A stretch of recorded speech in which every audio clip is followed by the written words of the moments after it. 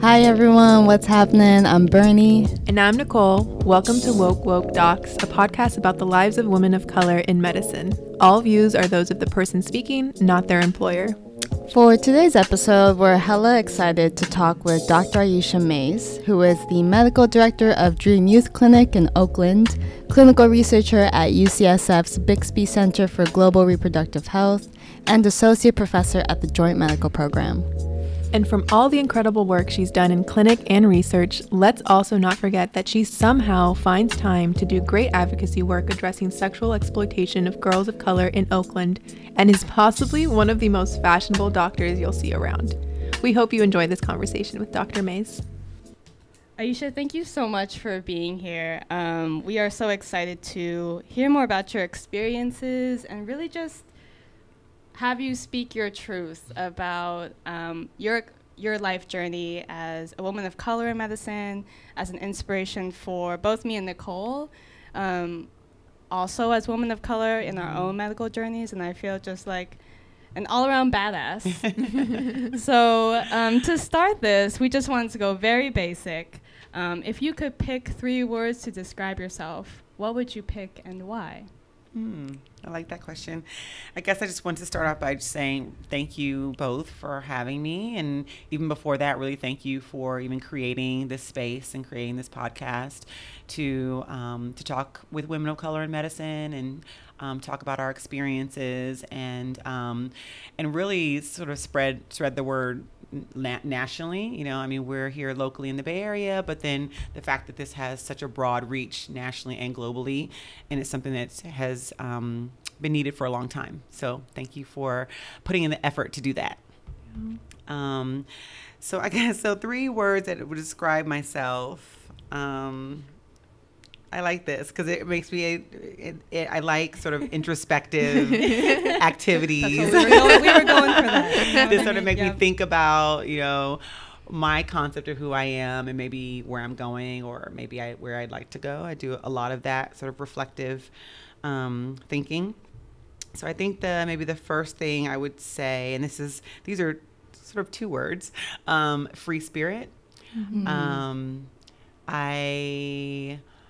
I think of myself as someone who doesn't necessarily play by the rules most of the time. I respect rules. I think that they're, you know, that a degree of order is important, but I don't ever think that a rule is absolute. I'm always like, well, in this instance, this rule would not apply. Or what if 30 years later, when this whole structure is different? So I remember my mom when I was a kid.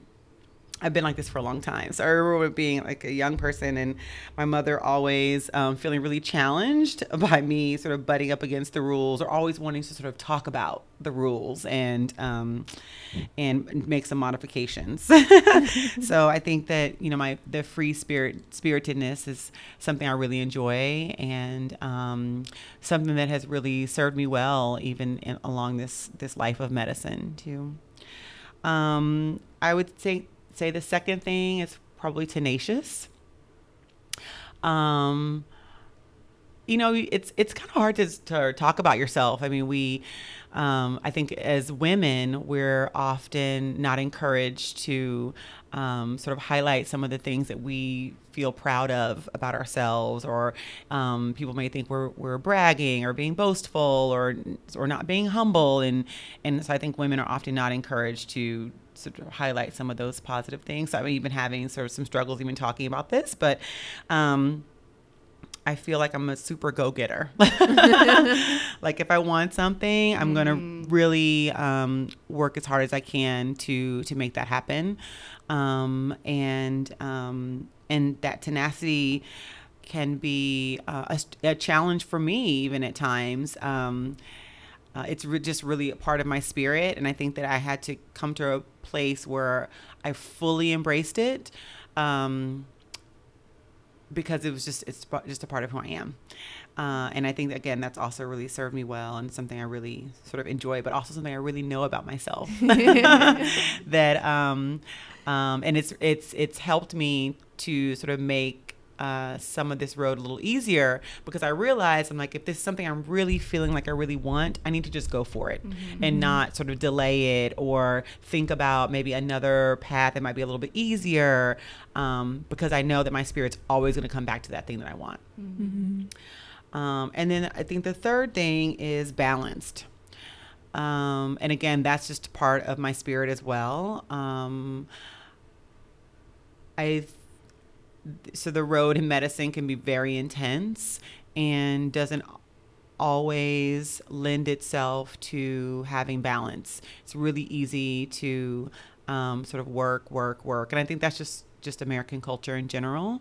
And the one that works the hardest or seems to be working the longest can often get the prize. But I think we have to really think about what that prize is. Is the prize this sort of tangible accolade from the work product or from the work community, or is it actually feeling like you were able to meet a goal that you had set out? And so for me, in order for me to balance is just really important. Like, I have to have time and space for all of the things that matter in my life, including my family, including my partner, including friends and art and my community, and all the things that just invigorate me. And that's, again, just a part of who I am. So even at the times where I try not to be so balanced, my spirit will literally sort of shut down and be like, okay, it's time to take a pause. So I've learned to submit to it and to really listen to it.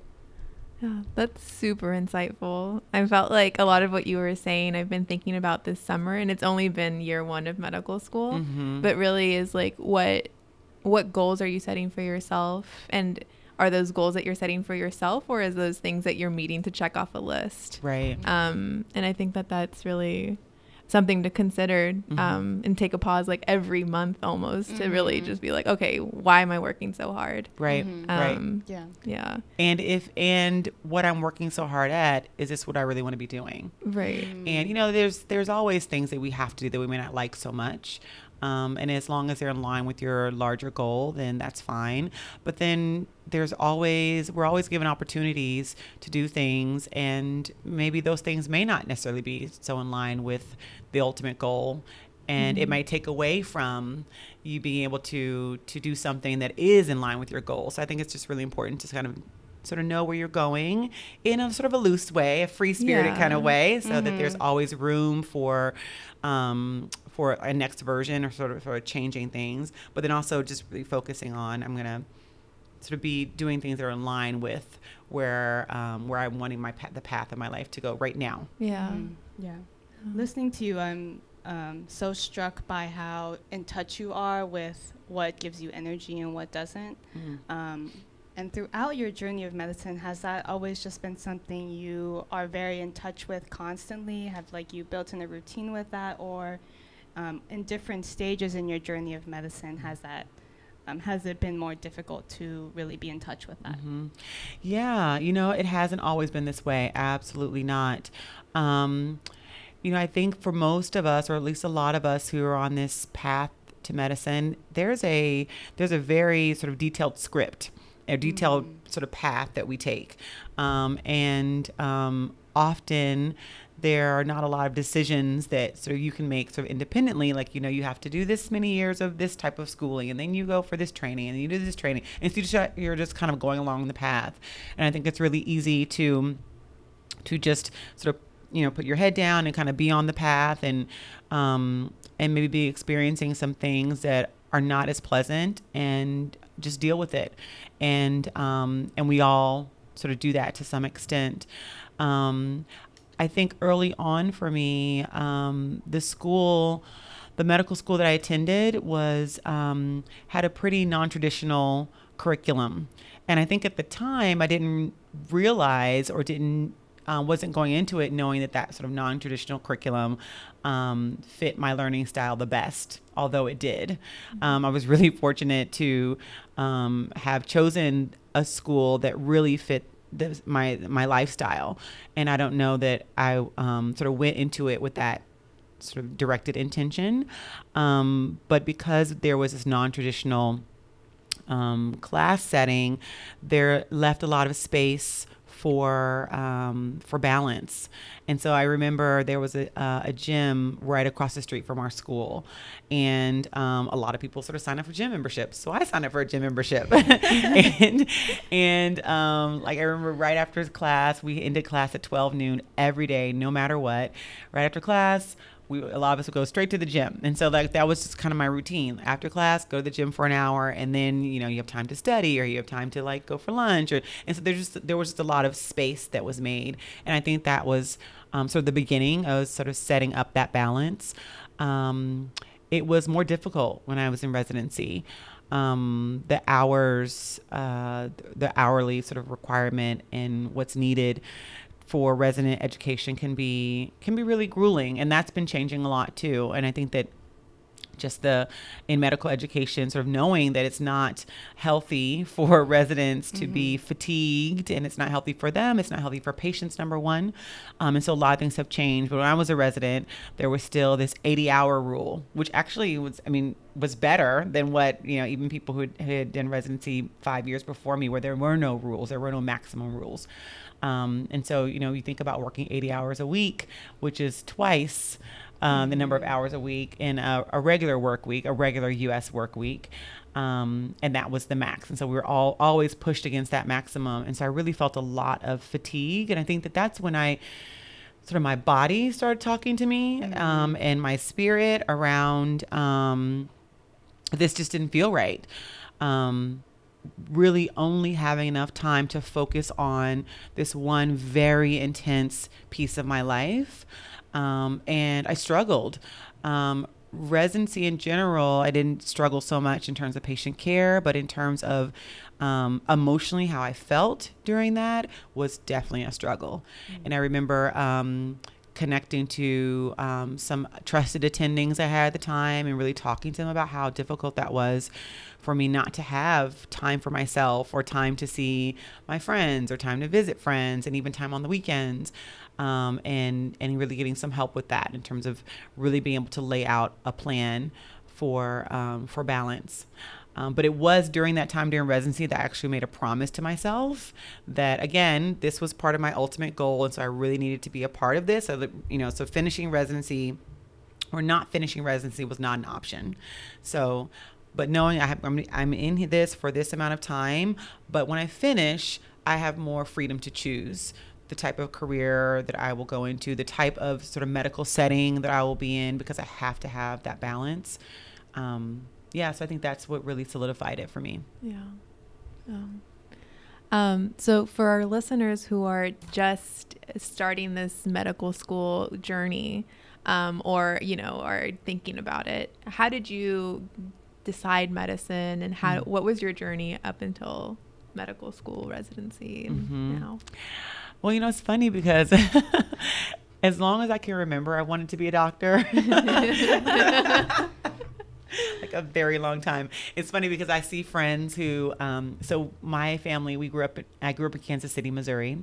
We moved to Oakland when I was 13. And I still have a lot of extended family who live in Missouri. And so we'll go back every few years to visit family. And every now and then I've bumped into people I've gone to like elementary school with. And they're like, I remember you said you wanted to be a doctor when we were in the 5th grade. And now you're a doctor. So it's just really funny because it happens all the time. Yeah. We made it. So I think probably, I decided really early on, and then for definitely sort of superficial reasons. I have a cousin who is about 3 years older than me, and she was like my big sister. We all grew up together, and I remember her saying that she wanted to be a doctor, probably also for reasons that she wasn't sure about.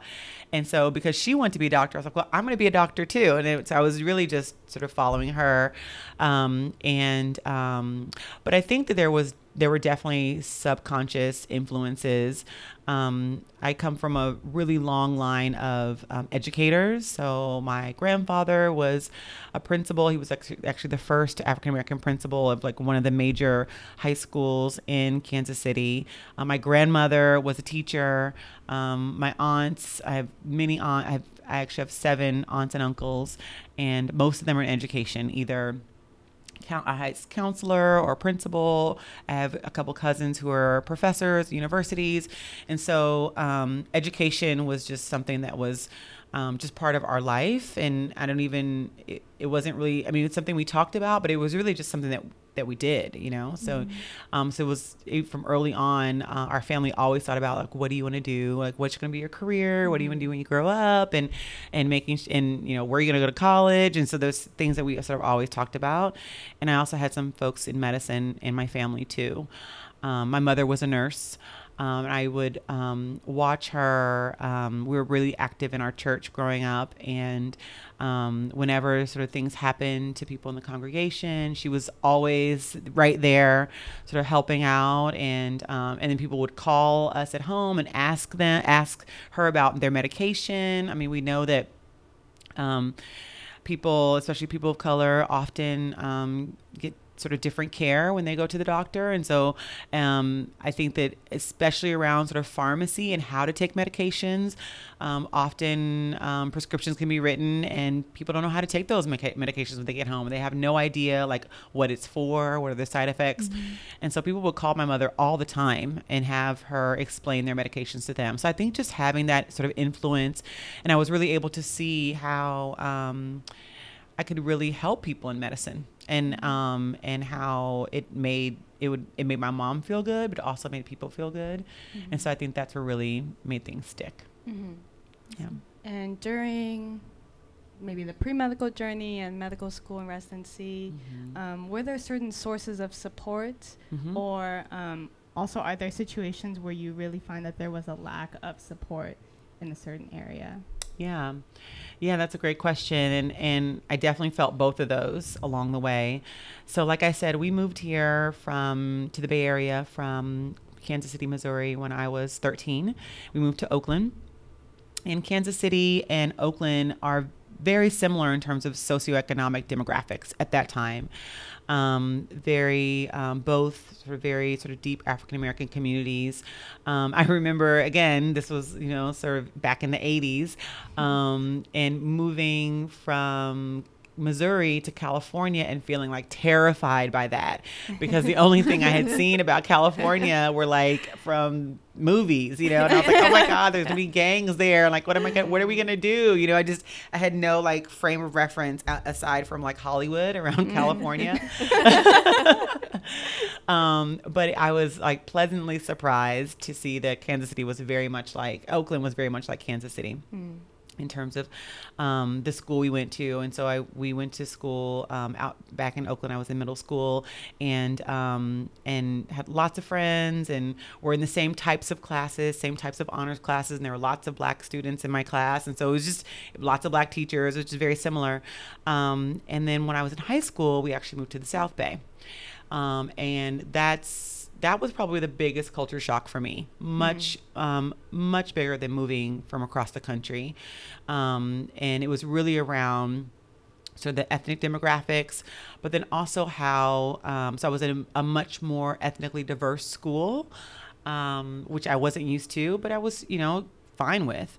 But the main thing was really how students of color were treated in the school, which I was not used to at all. I mean, I grew up with like a long line of educators, always had gone to predominantly African American schools, and there was just there were some students in these schools that weren't doing so well. There were some who were doing well. There were some who wanted to do well, and there's some who didn't want to do well. And so there was just, but then to go to a school in the South Bay, where the African American students were all sort of lumped into this category of sort of low achieving students who are not really committed to education, and where teachers and the administration just didn't think that the Black students were smart. That was a huge shock to me. I mean, something I was not prepared for. It was not something that was in my life experience at all. And I felt really upset by that. I think that's where I really start to feel sort of the anger around racism. And I had no language or even sort of thought about it then, but as I've gotten older, I'm like, oh, that was racist, and it's not even anything that I hadn't had words for then. And so I really had to really fight for the things that and the opportunities that I wanted in high school. Sort of fight to be in the honors classes and to ask the teacher or their opportunities they knew about, because they weren't just going to come and tell me like they would tell other students. And it was really frustrating, actually. And I remember in high school, I always had a lot of friends, and, it was really easy to talking to people, making friends. And when I was a junior in high school, I was like, I'm going to run for class president because this is crazy, So I remember going around like talking to all the students and telling them why I was going to run for class president. And the person who had been class president, like in our class, like every year, like she didn't do anything. And so I just, and so I made this big campaign and I actually won. And so that was sort of really nice and redemptive, and it just made me feel like, all that effort and sort of using that anger in this space and be like, okay, we can really change things. And, but it also really made me realize the importance of support and the fact that, oftentimes students of color don't get support just because they're students of color.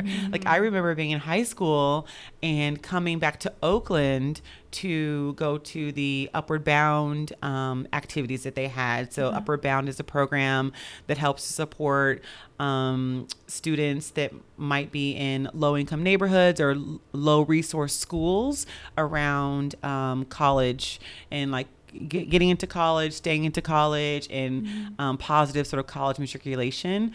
And so they had an Upward Bound program here in Oakland, but we didn't have Upward Bound in the South Bay because I was at a high achieving school district.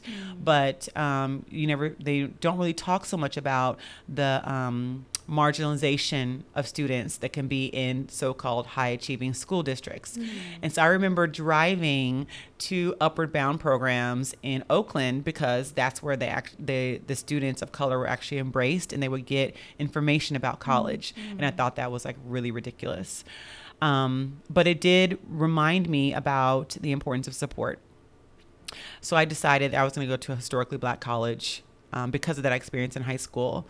And so when I started to apply for college, I only applied to historically Black colleges, and I ended up going to Clark Atlanta University in Atlanta.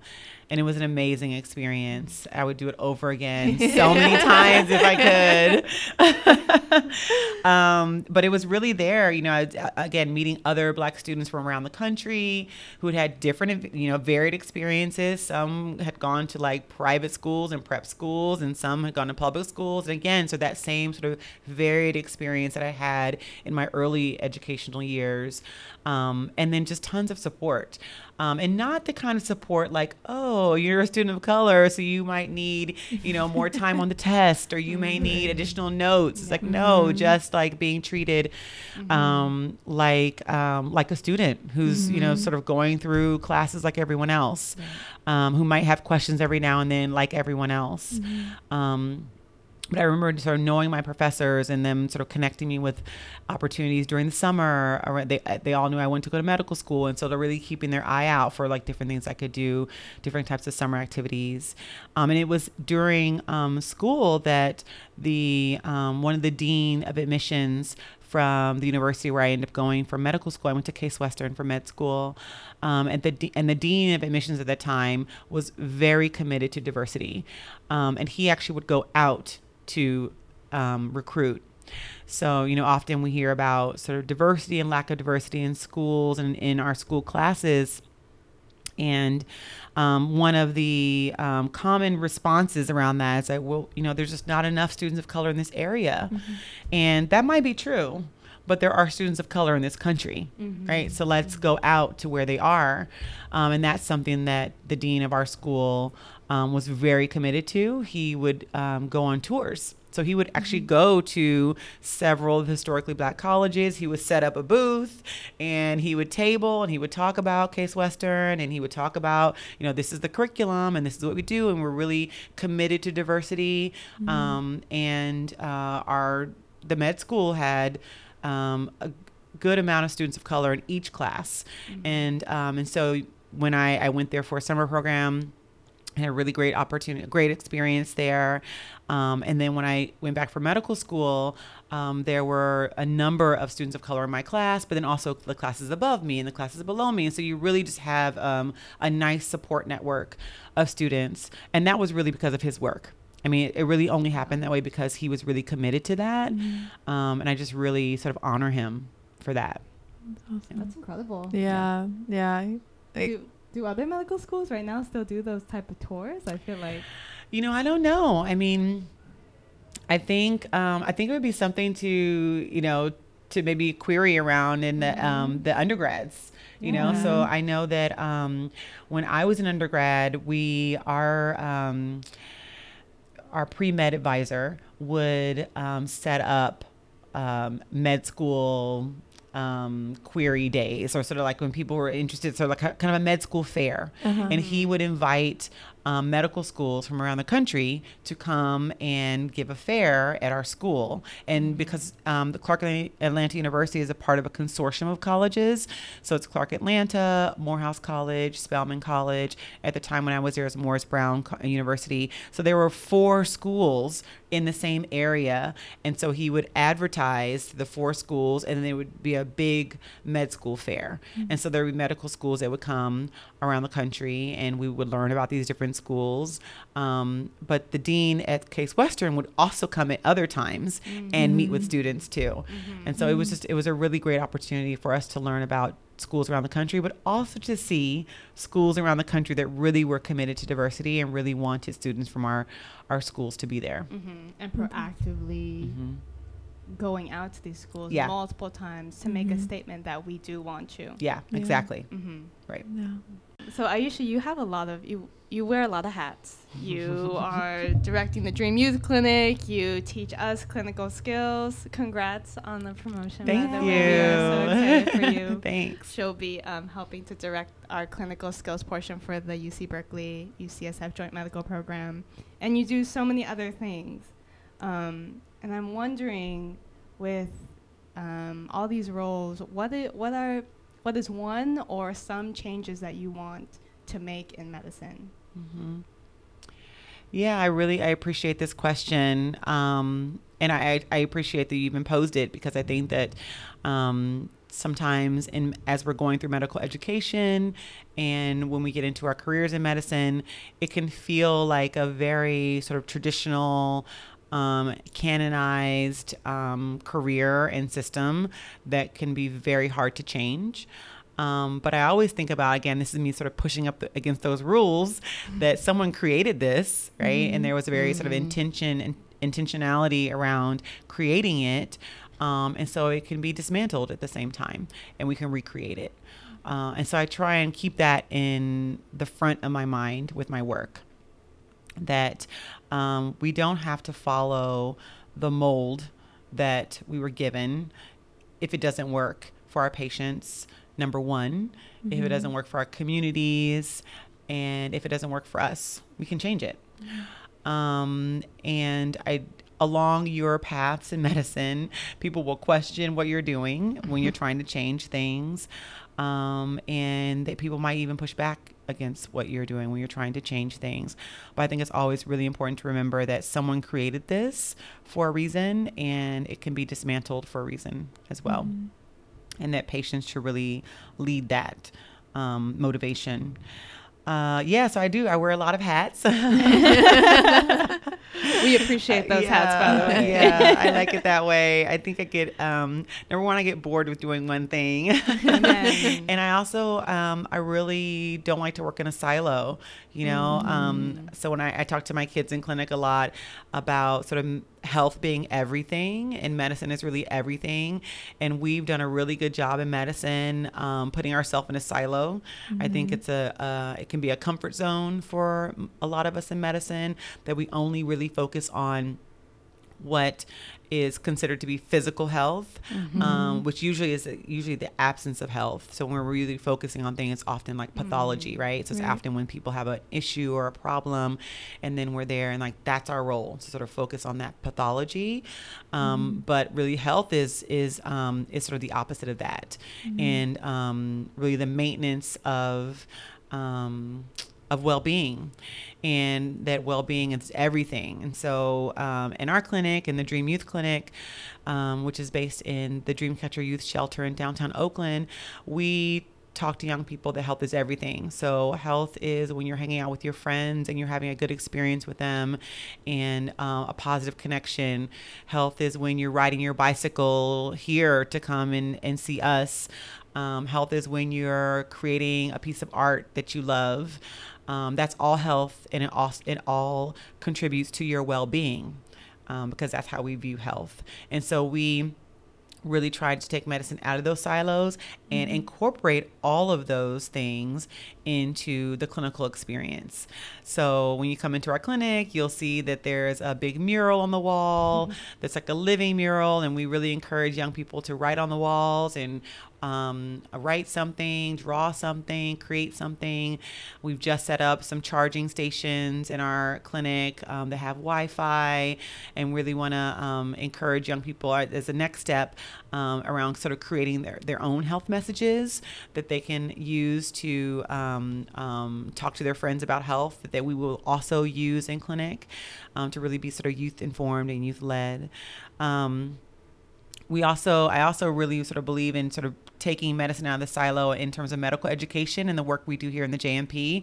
I mean, it's one of the reasons why I love being here at the JMP, because academia can even be more traditional and more canonized when we think about medicine. But I feel like the JMP tries to kind of be the anti of that, which I love, where there's space to at least have conversations about doing things different in medicine.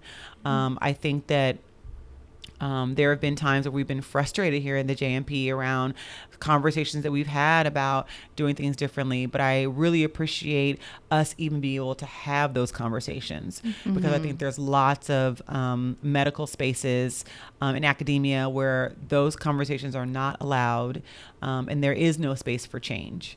And I feel like there's a lot of space for change here, and I really appreciate that.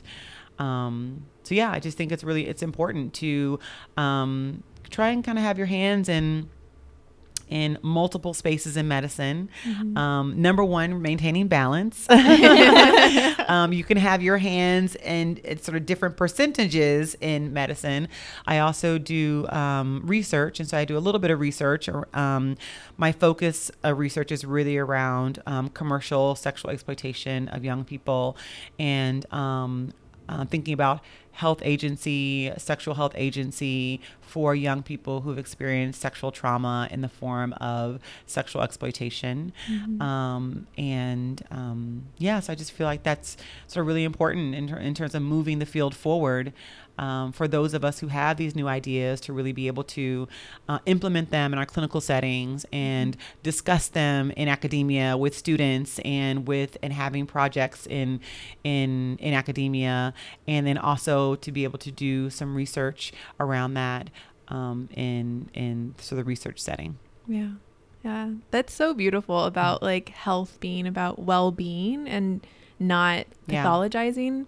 But it's also kind of scary. I think I've noticed during my first year in medical school is like how revolutionary that is when it shouldn't be, right? Like, and that's scary because it's like we have so much more to go. Right. Yeah. And also just how that's like not taught to us. It actually has to come from a personal experience, right? Or a self-reflection almost of like, how am I as a medical student or a physician really embodying what I'm kind of preaching. Yeah. Yeah. And people think of like, oh, that's like social sciences, or that's anthropology, or that's more traditional public health. That's not medicine. And it's like, no, all of these things contribute to medicine. I mean, everything that we do contributes to our health, every single thing that we do. So if we're talking about health, we should be leading with all of those things and really learning about how to integrate those concepts, and really thinking about those concepts and thinking about the history and how that affects well-being. Yeah. Because that's what medicine is. Yeah. Yeah. And I think just going off the idea that, things that don't seem like, that seem kind of almost like common sense, are revolutionary in medicine. As a woman of color in medicine, what challenges have you faced? And because of those challenges, what advice do you have to people that are pursuing medicine now? Yeah, I think the challenges that I faced, or maybe something we were talking about a little bit earlier, around people sort of wondering what you're up to. I was like, why was it so relatable? Like, I felt like we all just looked at each other and we were like, wait. Wondering what you're doing or why you're doing that. And I always just think about, like, if I weren't a woman of color, would they be wondering what I was up to? Or would they be thinking about what I'm doing or what I'm up to is really cool? Is there automatically some validity in what I'm doing as not being a woman of color? And I feel like I've experienced that a lot. So again, sort of thinking about deconstructing medicine and really sort of bringing in wellness. I've tried to sort of bring in a lot of these sort of social themes and creative themes, artistic themes, and people are often wondering, what am I up to? Or like, how do you know how to do that? Or you know how to do that? And so this question. So I just wonder, and I could be completely wrong about that. I could be wrong that maybe they'd be wondering what someone else is up to, but I feel like it comes around a lot, and that feels challenging. I have gotten a lot of support along the way in my career from having good mentors, and it wasn't always that way. I think for a long time, because I had those negative experiences in high school, sort of being in mixed spaces, where it's not just all people of color, but sort of this mixed space, and having those sort of negative responses in high school, maybe a little bit guarded around how to choose mentorship. And I realized probably a few years into my career that I really need to talk to someone about my career path, because I was having these sort of non-traditional ideas and wondering if there was space for them to fit in my career. I knew there was space for them to fit in my life as like a hobby, but I wanted my career to mirror my hobbies. I really wanted it all to sort of blend, and not to, again, even live my life in a silo. And so it was really when I met one of my very dear mentors, and now my boss, at Roots Community Health Center. And then her name is Dr. Noha Abalada, who I have so much respect for. And she actually was one of the first people I interviewed with when I was right out of residency, interviewing for a job back in the Bay Area. And she was at a different community health center at that time. But we became friends very early on. And I chose her as a mentor because she really sort of got what I wanted to do in medicine, and really supported that, even if it wasn't the same thing that she was doing in medicine, but really supporting what my passion was and where I really wanted to go, and introducing me to different things, and also like saying, well, you should think about this, or maybe you should think about this, and I can support you.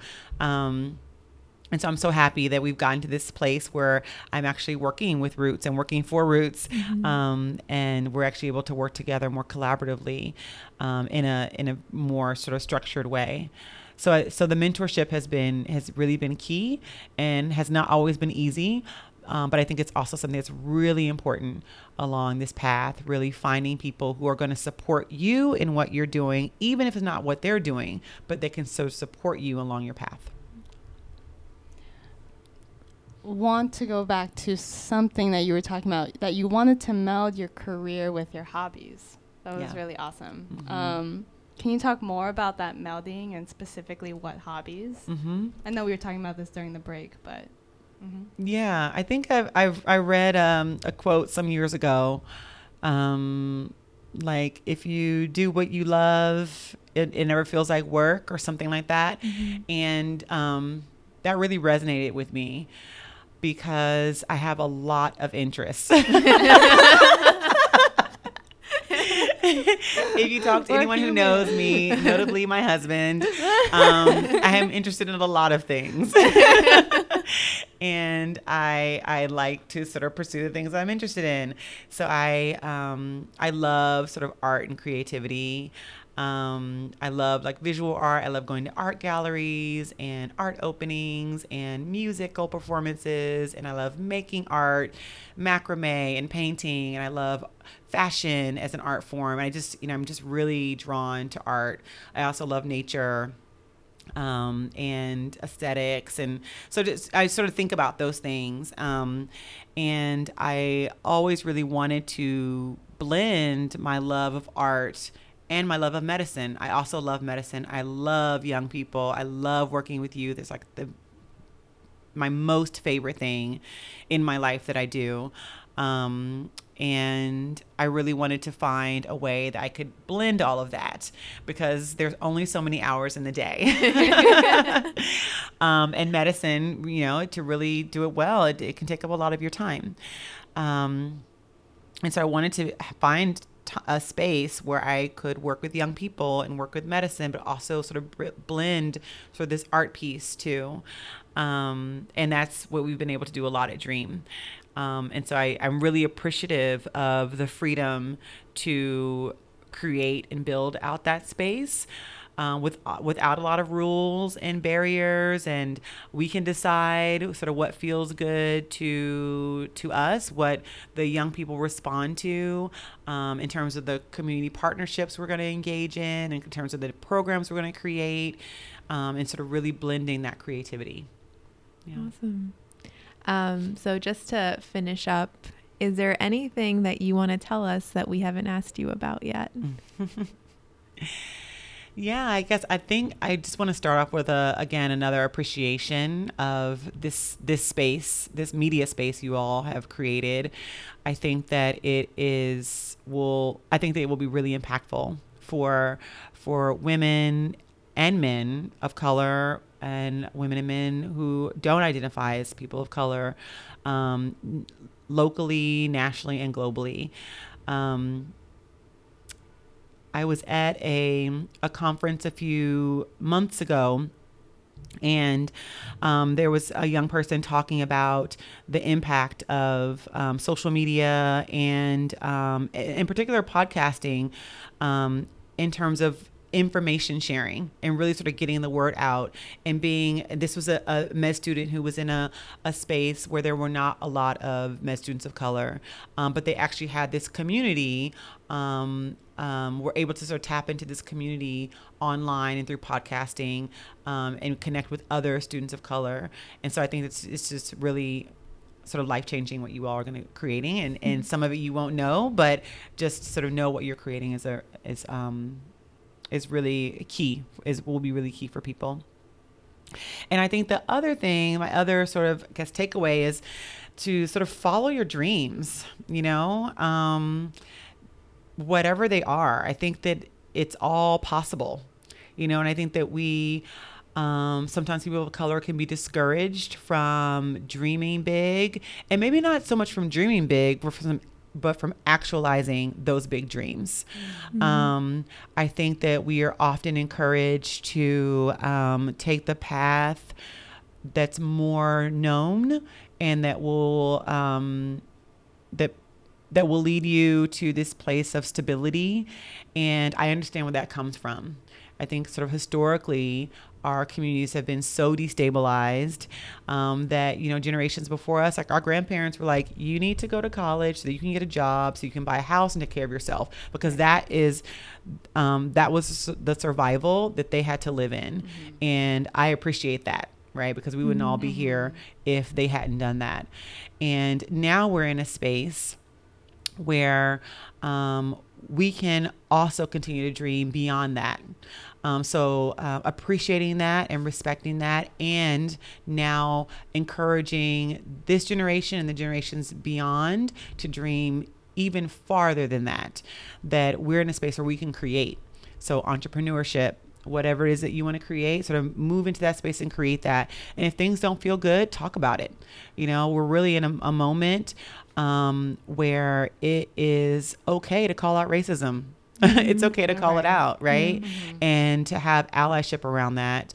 And use our digital platforms and this sort of worldwide media that we have to really call out these injustices so that we are able to actualize those big dreams. And that can also happen in medicine too. Don't be afraid to sort of be outside the box in medicine as well. Yeah. Thank you so much, Aisha, for being here. And thank you so much for embodying so much multifaceted values. I feel like that's just so rare in medicine. And to me and Nicole, and to like all of the people who listen to this podcast, we are just so thankful for the inspiration that you shared. Oh, thank you all. Thank you for having me. Thank you.